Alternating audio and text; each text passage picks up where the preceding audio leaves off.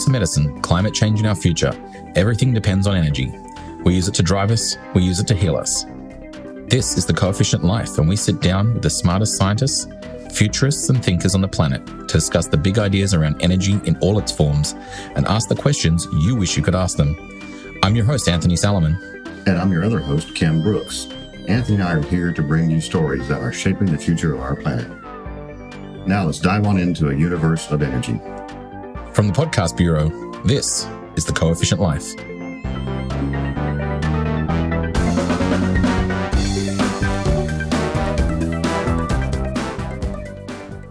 I drive an electric vehicle.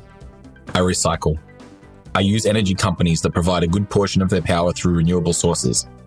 Am I really making a difference? If, like me, that is something you think about daily, then join us for today's conversation with Richard Simmons. Richard is a senior research engineer and fellow at the Strategic Energy Institute. He has also advised the US Department of State on international policy issues related to renewable energy.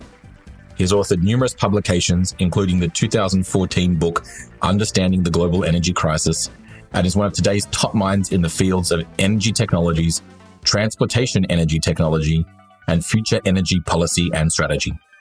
So let's jump right into a conversation with Rich about energy policy and innovation, what the future of energy looks like in the USA and across the globe, and start to get to the bottom of the big climate change question that we all have, and get a better understanding of the real impact we're having and how we are helping to save the future.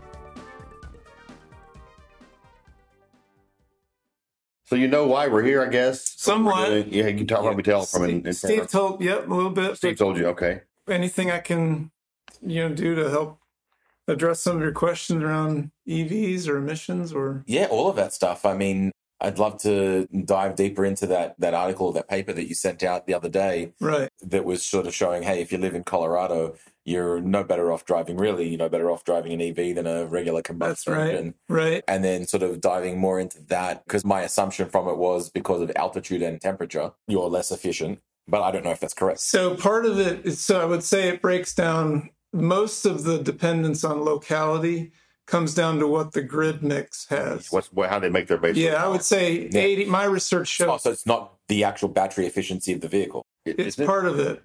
Is it less efficient at altitude? It's at temperature. At temperature. Yeah, cold temperature. Yeah. Oh. Altitude is relatively minor. It affects combustion very slightly. The reason Denver was higher on the emissions is Denver, at that time of the data, is 5 years old maybe now, has a very coal-heavy mix. Yeah, okay. And the ambient temperature will affect the range and so forth. Batteries. So the air conditioning and the heating. So the way I kind of frame it in broad, since I worked at the State Department, so I had to kind of explain scientific things to policymakers. And I think about 70% or so of the locality dependence is what the electric grid has to offer the mix in that region. Yeah. About 20% is the outside temperature fluctuation. And about 10% is other minor factors like the hills and the rain and the other types of environmental factors. That makes it worse too. And we sort of tried to control for the way people drive, because of course that's a big factor, but you can't let that enter into, that's going to be different even with existing technologies.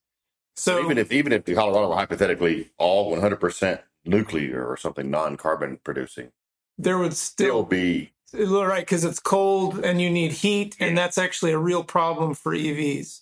So internal combustion engines have sort of free waste heat along with, they come along for the ride. Exactly, heat comes along for the ride with the combustion. And then when you want to heat the cabin, you're just sort of scavenging some of that, and that's what goes through the heater core that heats you up. So yes, I would say if you want to think about it in those sort of three buckets, grid mix is the predominant one. Very few people are talking about how much significance that can have. Yeah. And then ambient temperature. So if you look at Minnesota or Toronto, EV range could be half in a cold winter day as on an ambient spring day. That's a big difference. And also in the summer, cities like Atlanta, you'll have a very significant air conditioning load. That's another parasitic energy loss that will affect EV efficiency and range. Yeah. So you think about these cities that are sort of optimal for EV. Seattle is a good example. Yeah, I think so. Very temperate, very clean mix, hydro, lots of wind offshore, lots of good exchange with Canadian cleaner power. The weather is just sort of temperate. So if you look at that's whisker plot, Seattle is one of those that's near the lowest right now. Yeah.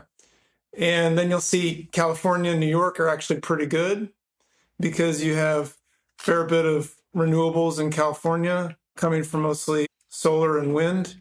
And then you have some nuclear. And in New York, the big story is hydro from Canada. Right. So between those two, they kind of get a little bit better than the U.S. mean.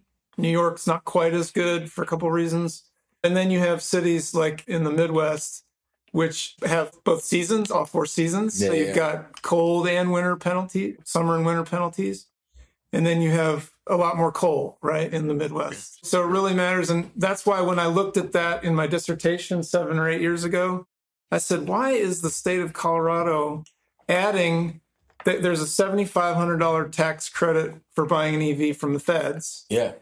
Colorado was adding another like $5,000 to that to incentivize more EV buying.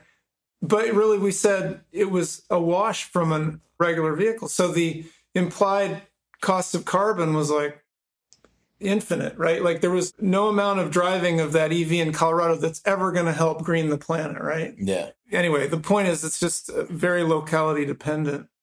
And I think one of the reasons... Why did Colorado add in dollars? I think just because it was a feel-good thing? No. They wanted to do it? So politics, but also the trajectory of the mix. So that's not a static story. I think they're trying to prepare for the cleaner grid, and that is happening, and you're seeing that in the CO2 trends. Do you think they did that to stimulate the move to green? Right, because it's something that's a chicken or egg. You have to kind of do both together. Like the issue with Colorado, I think, was let's put some infrastructure out there. They knew there weren't going to be double-digit percentages of EVs. So few cars that are kind of as good or no really worse would at least bring, I think that's the reason. But when you think about it from a taxpayer perspective, that's a lot of funding to do arguably relatively limited things in the near term. Yeah. And it's kind of picking a winner too. You know there's other ways to get there. Yeah, maybe that in that environment, maybe hydrocarbons are better. Yeah. But I do think in the last 5 years, there have been substantial improvements in the grid. And now there's a little more, let's say, symbiosis between EVs and renewables. But now to the paper that I sent, we think there's a fair bit of available capacity, at least in the Southeast, so that we could reach maybe an 8 or 10% fleet share of EVs. But when you get too much beyond that, then some tough trade-offs come into play.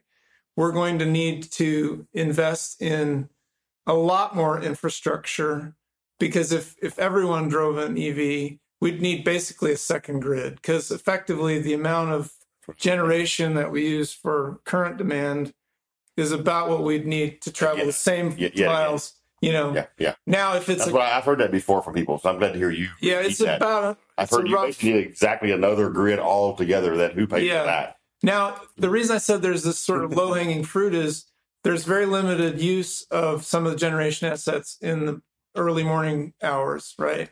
1 a.m., 6 a.m. Yeah. So we're really trying to encourage people to charge during that time if they can.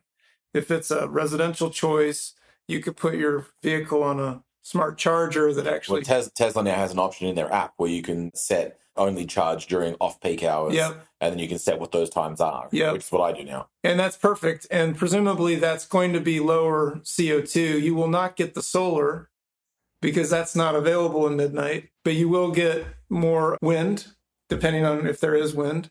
And you'll get things like natural gas, which are combined cycle could be lower, and some nuclear. But the point is... Rich, what does the CO2 or what does the power distribution look like in the state of Florida where both Anthony and Ken live? It's a little bit like Georgia. You have a lot of natural gas, and there's sort of two flavors of natural gas. You have the combined cycle plants that are 60% efficient. They emit about 400 grams per kilowatt hour of CO2. I can send you some of this data. That'd be good. 400 is better than the national average, which is maybe 500. And then there's another type of gas that they turn on in high demand periods, which is called a single cycle combustion turbine to meet peak demands. That's around 700 grams. And coal is around 1,000. And then the renewables are all down below 100. And nuclear is much less than 50. So it depends sort of on the full life cycle, what went into mining, the different materials. So just for comparison, do you know what an average combustion engine might be within? Yeah, 750 is an average gasoline per unit energy. Okay. So if you're running off a natural gas plant that's putting out 500, you're better. And that's CO2. So the other strong argument for EV is the other pollutants. So nitrogen. In a tailpipe, you have not only CO2, but largely, NOx, SOx, unburned hydrocarbons, so particulate matter. Yeah. So the real strong argument is in urban areas, you get this benefit from CO2 reduction, but you also you don't eliminate it, but you move all these air quality problems from an urban area in the distributed point to single point, potentially where the large power plants are, where they can control those maybe more effectively, or maybe where there's fewer people, where it's less of a local air respiration issue. Yeah, I mean, and also if you're reducing it in the vehicles, you still got to produce more power, which then increases. So you're taking it, as you said, you're taking it from here and putting it over there. That's right. Now you are putting less, but it's not a free exchange. So when you talk about zero emissions, really technically it should be zero tailpipe emissions. But the automakers are torn on this because they actually don't know where you'll drive it. When they sell you that vehicle, it is the same vehicle in Seattle as Denver. And they can't really sort of get in the mix of that because, they don't want to discourage anyone from buying one of their products. And that's why the EPA has had a hard time figuring out how to represent the label because they can't really know. It's even an hourly question, right? There's zip code. They don't even know where or when. And so it's this spatial temporal question. And that's the type of research we're really looking at to sort of then inform policymakers, say, maybe it's not a big deal, but maybe it is, So back to that point you said earlier, and I think it would just be good to get just a general broad overview of, for electric production and for transportation currently, what the mix is like, and then how much total energy is needed. What do we produce in the U.S. integrated power annually, and then what do we use for transportation? Yeah, so are they roughly the same? 28% of U.S. energy goes to transportation. Okay, and about what's the total pie of U.S. energy? All everything, transportation and electricity. So the three biggest energy uses are transportation at about 28, electric power, it's close to that, also 35. Third, yeah. And then the balance is industrial uses. Transportation. So electric power, you just broken out separate from industrial use of power? Yeah, that would be like fossil fuels going through gas to heating and running steel water mills. heaters. Yeah, like mass production of goods and services. Okay. So yeah, you're right. Some of the electric power gets used by industry. Yes. But when we think about sectors, it's usually kind of they also have, if you have a good plot of that, actually, there's 4 sectors. There's residential, industrial, commercial, and transportation. Okay. Right? That's what, okay. But then there's like sort of these sort of transition buckets, which are electric power and liquid fuels and heating, oil and gas, and this kind of thing. But that's roughly, though, if you look at that pie chart, it's one's 28%, one's 35%. Yeah. That's why you almost have to double the grid if you try to electrify that. Correct. Now you have to take that much power and find a way to get it out to you. To go the same mile is a little bit more efficient for a electric vehicle. Yes. From the vehicle perspective alone, because you have a motor which is maybe 90% efficient, you have an inverter that's 95% efficient. The battery round trip efficiency is something like 88 with lithium ion. So you're up in the 70s or so to go that mile of the energy in versus energy out. The efficiency. Same mile with an internal combustion engine, it's like 30%. because so much is lost to heat. The rule of thumb that I learned in 95 was a third goes out the tailpipe, a third is used as heating the coolant and the friction of the body, and a third is useful work. Right. So and it's gotten a little better. That's like a nuclear power plant. But here's the catch. So that 70% on a vehicle basis didn't include the energy that was put into the battery, right? That was off the books. Yeah, All right, just assume the battery was already full when 100% free energy, right? Yeah. Now, if you're using a solar panel to do the whole thing, it's a fair assumption. No one does that, right? Yeah, that's right. They're actually using coal or natural gas. And then then the efficiency per mile is not. It's all over the map. And that's what that plot was meant to show you is you had the gasoline variation was very limited. Yeah. And then the EV, it's all the city and the weather and all these other factors. Right. And the same thing's true for energy efficiency as emissions. You get the same whisker plot. So, Rich, can you talk about your workshop that you had a couple of years ago about the efficiency, about examining EVs in the context of what works and what? What we were trying to say is just there is this sort of regional need to look at the grid, but also how people drive. Like there's horrible commute times, or there used to be in Atlanta. It still is. Bad air quality, etc. What city in Florida are you guys? Orlando. Yeah. Okay. So sometimes you have the same, lots of visitors, right? And never kind of know. What our workshop tried to do was say, the technology works. The EV is a great solution. I've been working on it for 20 years, but it isn't going to work the same everywhere.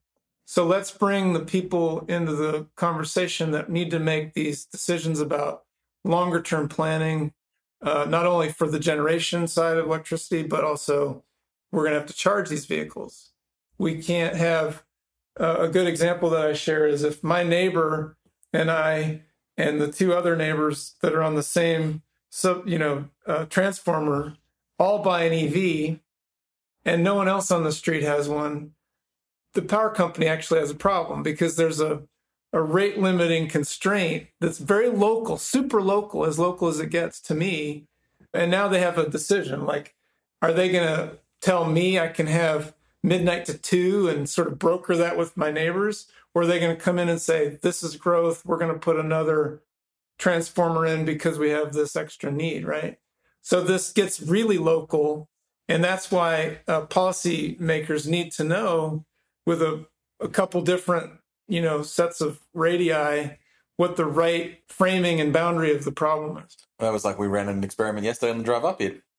We did indeed. I didn't know whether or not the way you got the transformer down here and then you've got all the charging bays like this. Yeah. And I just assumed that if you were parked in spot number 1, you were going to get your charge at like 300 miles per hour. That was the sort of the peak rate you were going to get. And down here we were getting, I think it was like 220 or something.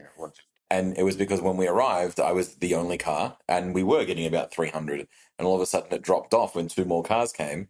And I was like, well, let's just jump in front of them This and go is to spot Tesla's number own 1. charging station, right? Right, this is a Tesla's own charging. And so he said, I wonder if I move back to that first. Yeah, we'll just, I'll bet it won't make It's a bit of difference. intelligent. Yeah. It levels it to everybody. You can be anywhere. Yeah, they even say that. So that's what that was the experiment. That's a very good. Because it's like if we jump back there, are we going to go back up to the higher rate, or is it It's making a spread the load system evenly? decision without your knowledge. Yes, that's what I told him. That's what it's going to do. Yeah. And that's what it did.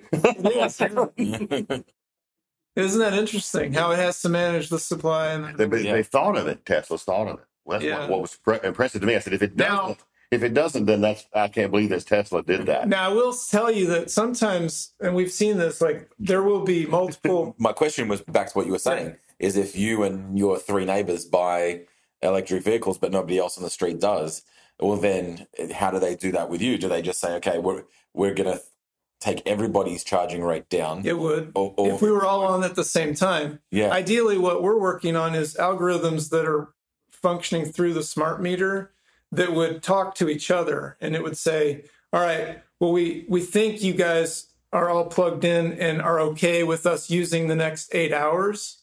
And we can then use that as we think is most optimal. Yeah. Whereas Tesla can't do that because they know that you're plugged in, you're expecting. Yeah. So the interesting thing then is as AI develops, like with my Tesla, for instance, I get in and on the screen, it brings up my calendar and it knows exactly where I'm going and when if I put those events in the calendar. So then could it charge based on that, going, well, I know that you're going to the gym at 6 a.m., it's in the calendar, but your next door neighbor doesn't leave for work usually until 7:30, so we can actually not start charging their car till much later in the cycle. It absolutely can, and it should, and there's just this issue of personal data privacy. Yeah. As long as you as a consumer are aware of how they may use your data and others. It's really easy. Just put up a really long thing that nobody's going to read. Everybody, that's right. Free, and we're done. And I think that's where we're going. And I think, then the question is, how do they have to interface with the utilities? Because they're just still kind of a mediary of, it's not their power. No, exactly. They got to integrate now with the smart meter. And now you get electric car manufacturers only wanting to deal with certain power providers. Well, I think the cable companies dealt with this with bandwidth issues, right? Yes. And with bandwidth sharing. They'll turn you down just because they need and to. I think, yes.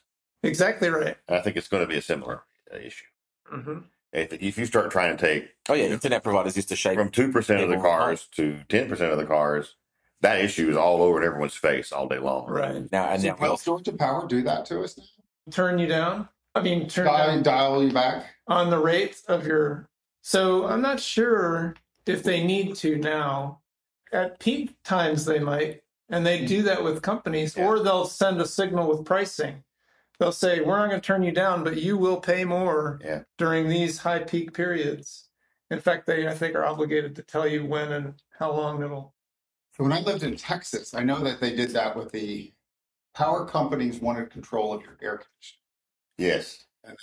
We have that in Florida. I think in Georgia. Demand response. Yeah, Duke asked for that. Like in Georgia, I don't think Georgia Power has control of my thermostat, but in Texas, they did.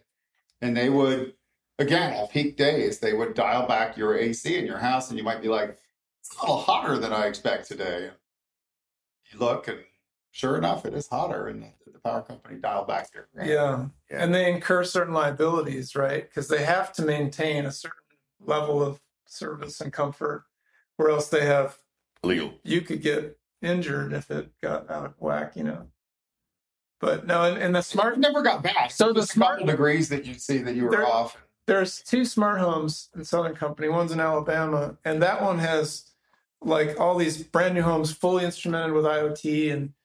And I remember talking to some people that lived there. They said, it won't let me run the dryer every time of the day I want. There will be a time when it'll just say that's off the table. And there's some things about the climate control that it would take over. But that was an agreement they signed when they bought those homes. Like, I'm willing to agree to these things. Wow.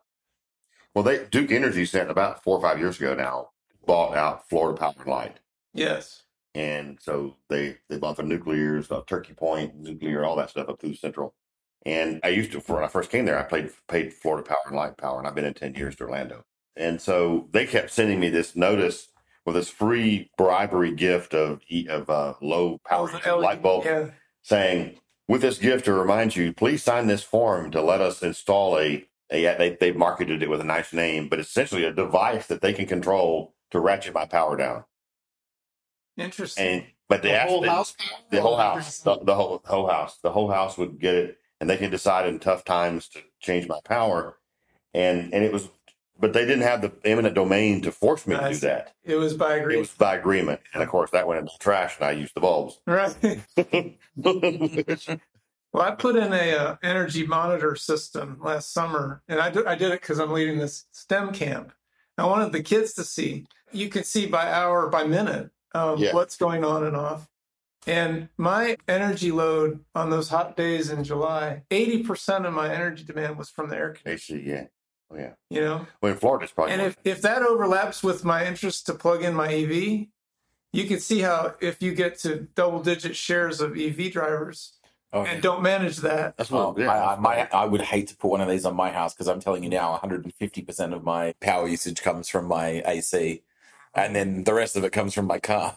Yeah. Just those 2 things alone are probably using all of mine and my neighbor's energy concern. Is it Duke? Do you have a special EV rate? So there's super off-peak rates here. You can get like a penny a kilowatt hour. And that's the other way they leverage to incent you to do it off peak, even if you don't have the smart device. You're like, no, we haven't been offered that yet. Okay.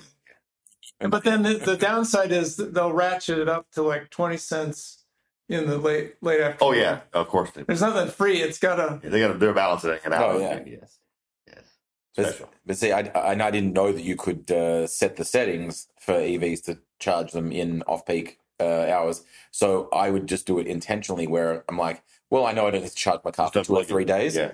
And then I would just use it. And when I did need to charge it, I would make sure at like 10 or 11 o'clock at night, I would plug it in before I went to bed. Yeah. And then just because of that, I might get 1 hour or 2 hours of on-peak rate, and then the rest would be off-peak. Now, does the Tesla app allow you to set that now? Yeah, it has a button in it now. Yeah. I hit it before. What I'm working on is more, I guess, collaboration with the utilities so that we know what their marginal efficiency and emissions rate is to inform the smart apps in the Tesla device and the other vehicles. So that you could not only say, right now it's sort of a hourly window, which we think may be favorable. But if we had real backup to say, hey, Saturday in the mid-morning is actually the most efficient, least environmental impact because we'll have the whatever nuclear plant has excess or something. It would be great to inform that would be great, people's behavior that way. Yeah. But then what do you foresee as a problem if you start going, well, Saturday mornings are the optimal time to charge because there's excess energy coming out of the local plant, and now everybody's only doing things on Saturday mornings. Yeah, that's the issue. What do you do then? How do you spread that out? That's like a 2030 question. As in the year or 20, 30 minutes from now? The year. So to your point, I think there's going to be... That's 10 years away at best. There's a sort of chicken and egg, and I think we can learn with a lot of low downside for the next 5 years. Yeah. Question is, who pays? And question is who pays. So will that be equitable? Once that starts happening and you feel like you got Big Brother telling you this stuff and your rates are going up, you're going to get mass concerns. Yeah. Pushback, I guess. Yeah. But there are ways to do it. There are ways to do it, though. And there are ways to demonstrate the financial benefits of these air quality improvements. People could probably put a number on the performance benefits, although I think right now it's, of course, you have a lot of torque on demand. I have torque. And probably more than is like needed or that one would pay for. But, if it was a premium. Yeah. What they'll eventually do is Tesla's example of I get a lot of torque, so one says, I'm going to get that from an EV, but then what they're going to turn around and do is then ratchet down that EV to where it's what you really need, and then it's like this little puddle jumping thing that barely moves. It doesn't use any power. And the other trend you'll see is most people... Well, you have a button, you can adjust the torque. I know that, but I'm saying it'll go to where the government does it through car manufacturers, and that's what you can and then pricing, and that's what you'll be able to afford. Yeah. Most of the thinking when I entered automotive in the 90s was let's give one product that does everything, right? Yeah, that's right. And I don't think the EV automakers are making that mistake. But I also know most people have most families have 2 vehicles, so they could take a gamble and say, I don't need 400 miles range from this EV if I've got something else. Definitely not. That's what we have. We have a combustion engine car and an EV. And I think people will do that, but to really bend the emissions curve, you not only need the EVs, you need them making the miles too, right? To make them pay off. So if my summer trip is 5,000 miles and that's all from gasoline, it doesn't do much. You got to still work on that too. But this is where companies like Rivian, who are claiming 450, 500 miles plus digital jerry cans, so you can do 600 or 700 miles before you actually need to recharge. Yeah. I think they're going to change the game, right? That's right.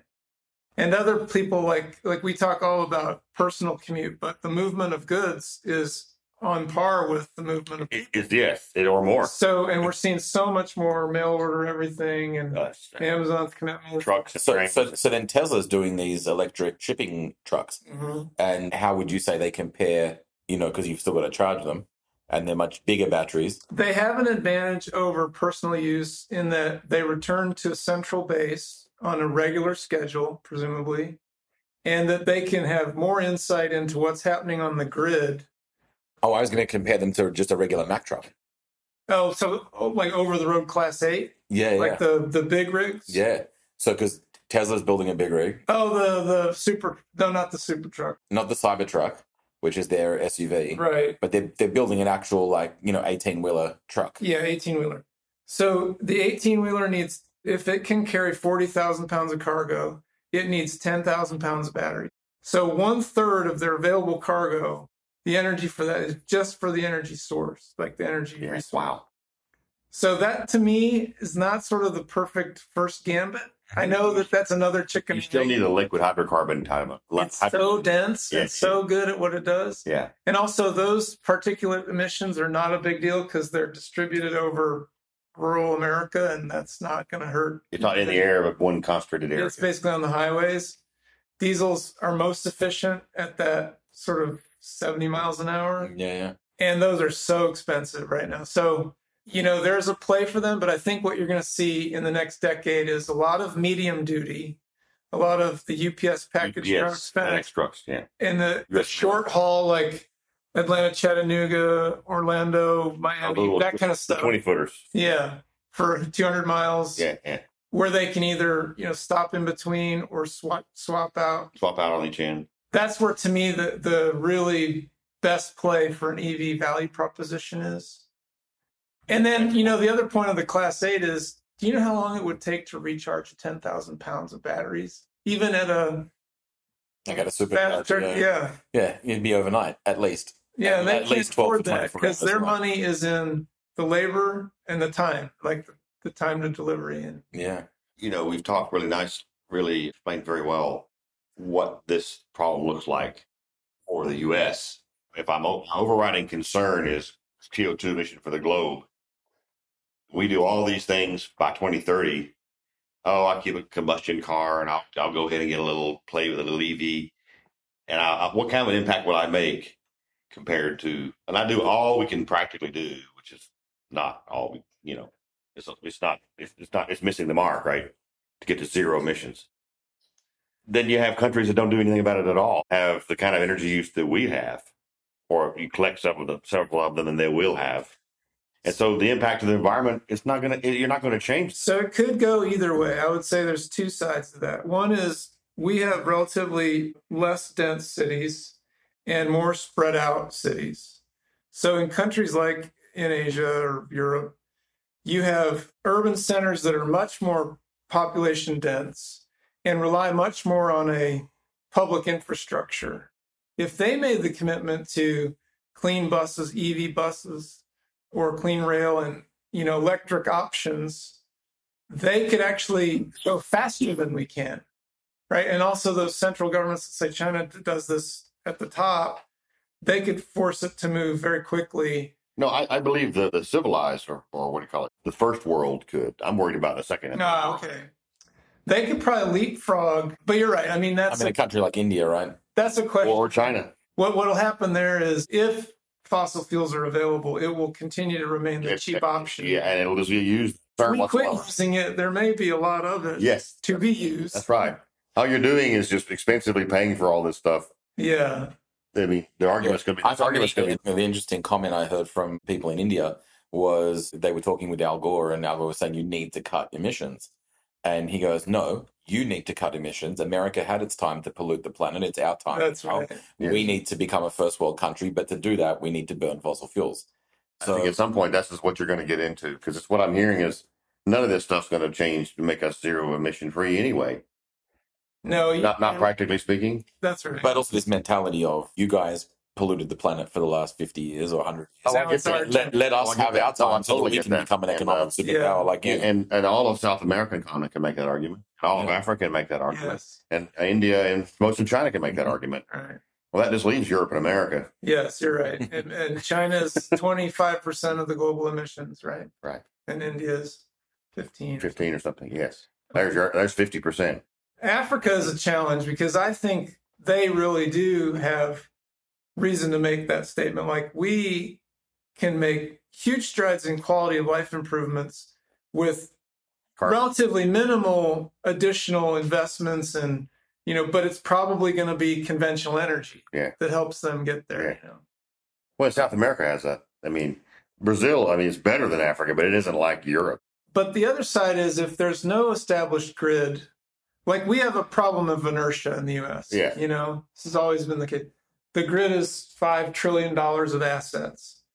If you're in a country with limited grid, you really can rethink it with almost a blank slate. And if you know it's EVs, you can be a lot more intelligent about making those investments. Yeah. So there's that too. I mean, yeah, but if we go down this path of electrifying all transportation, then we need another $5 trillion grid.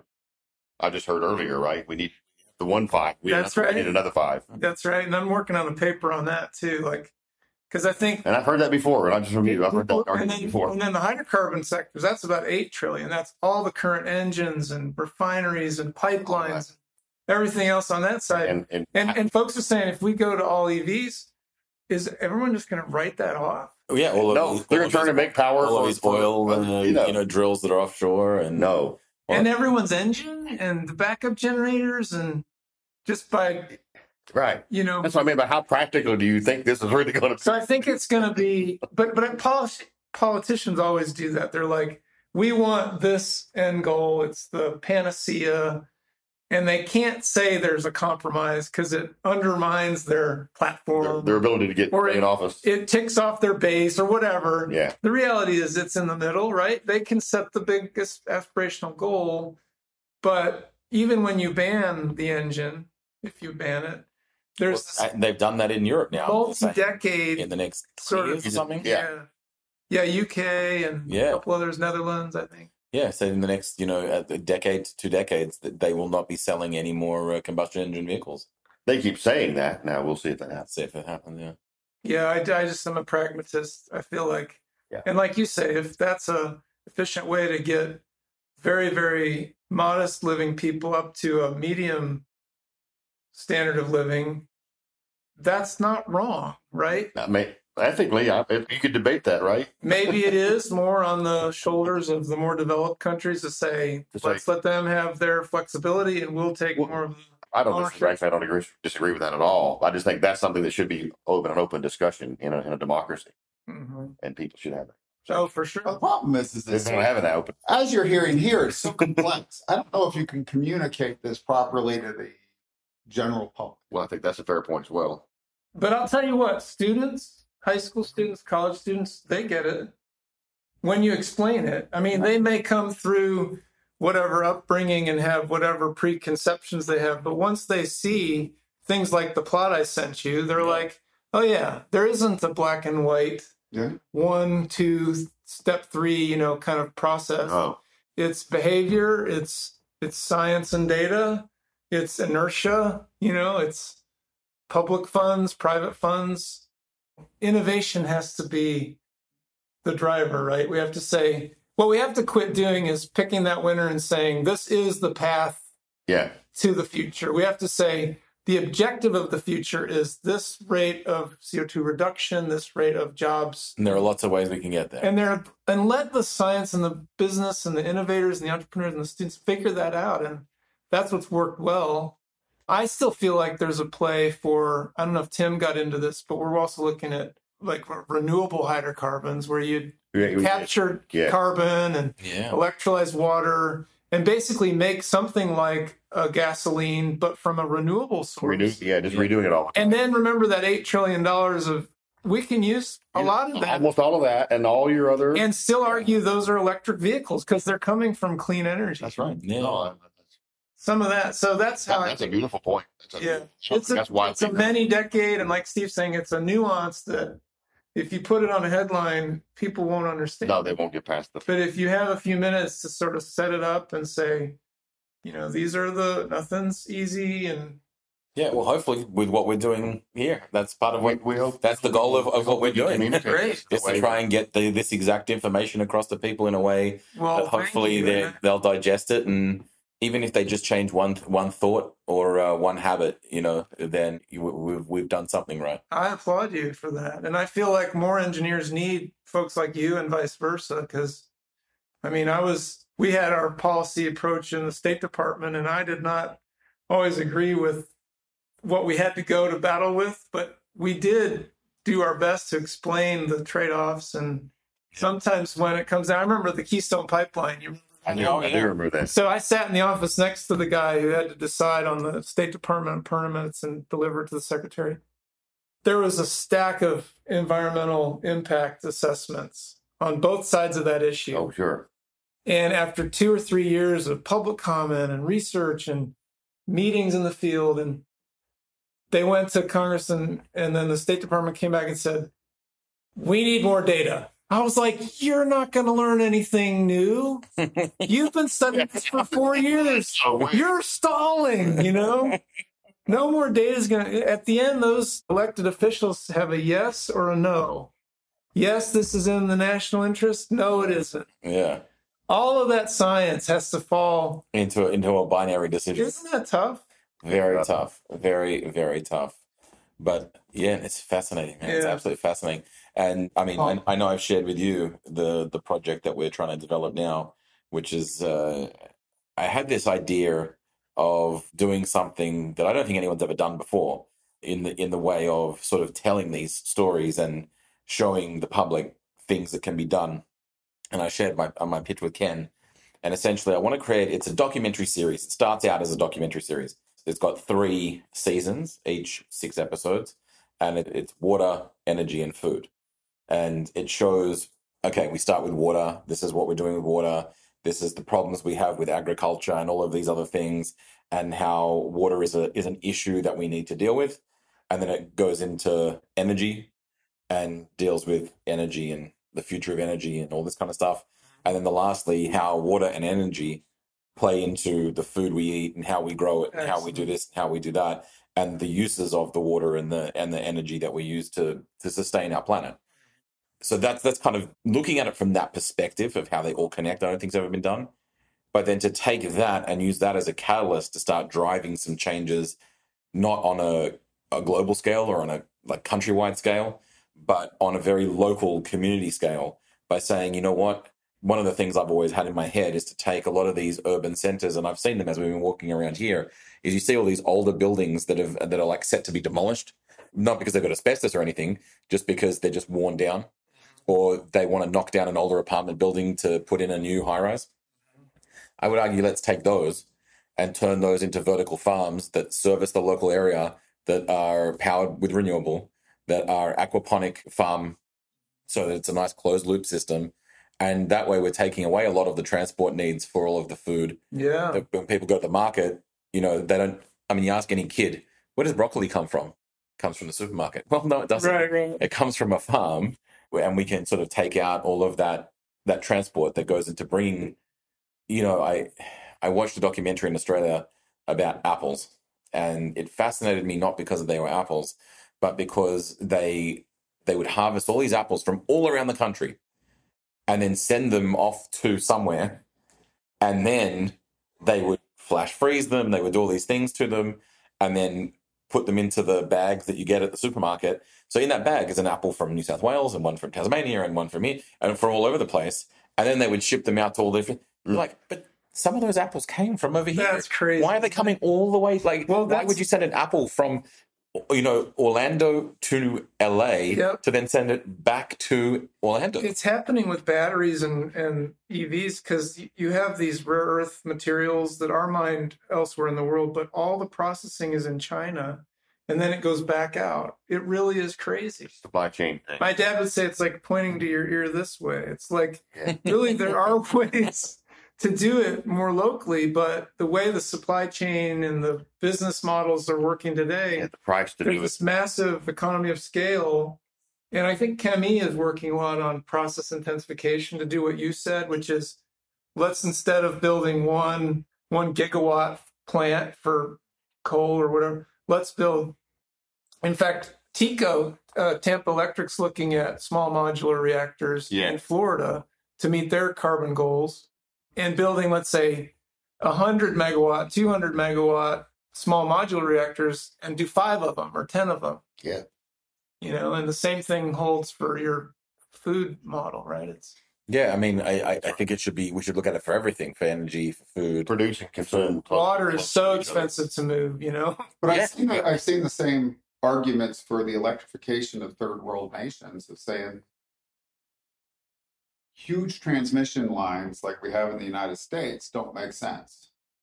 And so as you're looking to further electrify, say, India, it makes more sense to have 100-megawatt plants in certain locations than 3,000 megawatt plants or multiple 1,000 megawatt electric plants in one region than having to build these huge transmission infrastructure. And that's the benefit we have, to your point about leapfrogging, because now we know there are distributed sources of energy like solar and wind, and you can plan the grid accordingly. Whereas we have this legacy system that we kind of still have to pay for. And yes.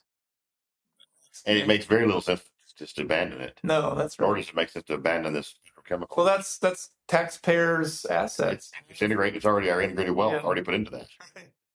So it shows you that your solution in the United States may be different than one message different than what exactly. And I think that the approaches at the commission level are still a little bit archaic. They need to catch up with the fact that, hey, technology is actually moving a lot faster than policy and regulation.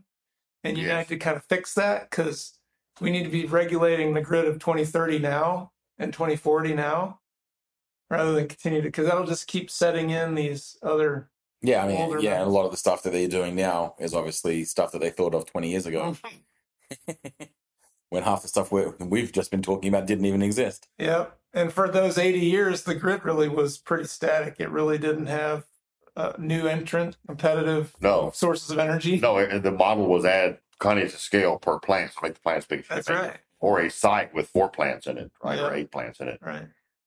That was always the story. Some economy of scale, you went all the way up to 3,000 megawatts. That would somehow get you more bang for your buck. Right. But we now learn that may not necessarily be. Right. Wow. Well, fantastic. Thank you so much for taking the time to chat with us today. Great to project, and let me know how I can help you. Yeah, absolutely. Absolutely. Well, we're going to be podcasting and doing lots of stuff, so I'm definitely going to be hitting you up to jump on that and talk to us about some amazing things. Yeah, look forward to it. If you need more resources, just holler. Tell me what you need. I will. Thank you.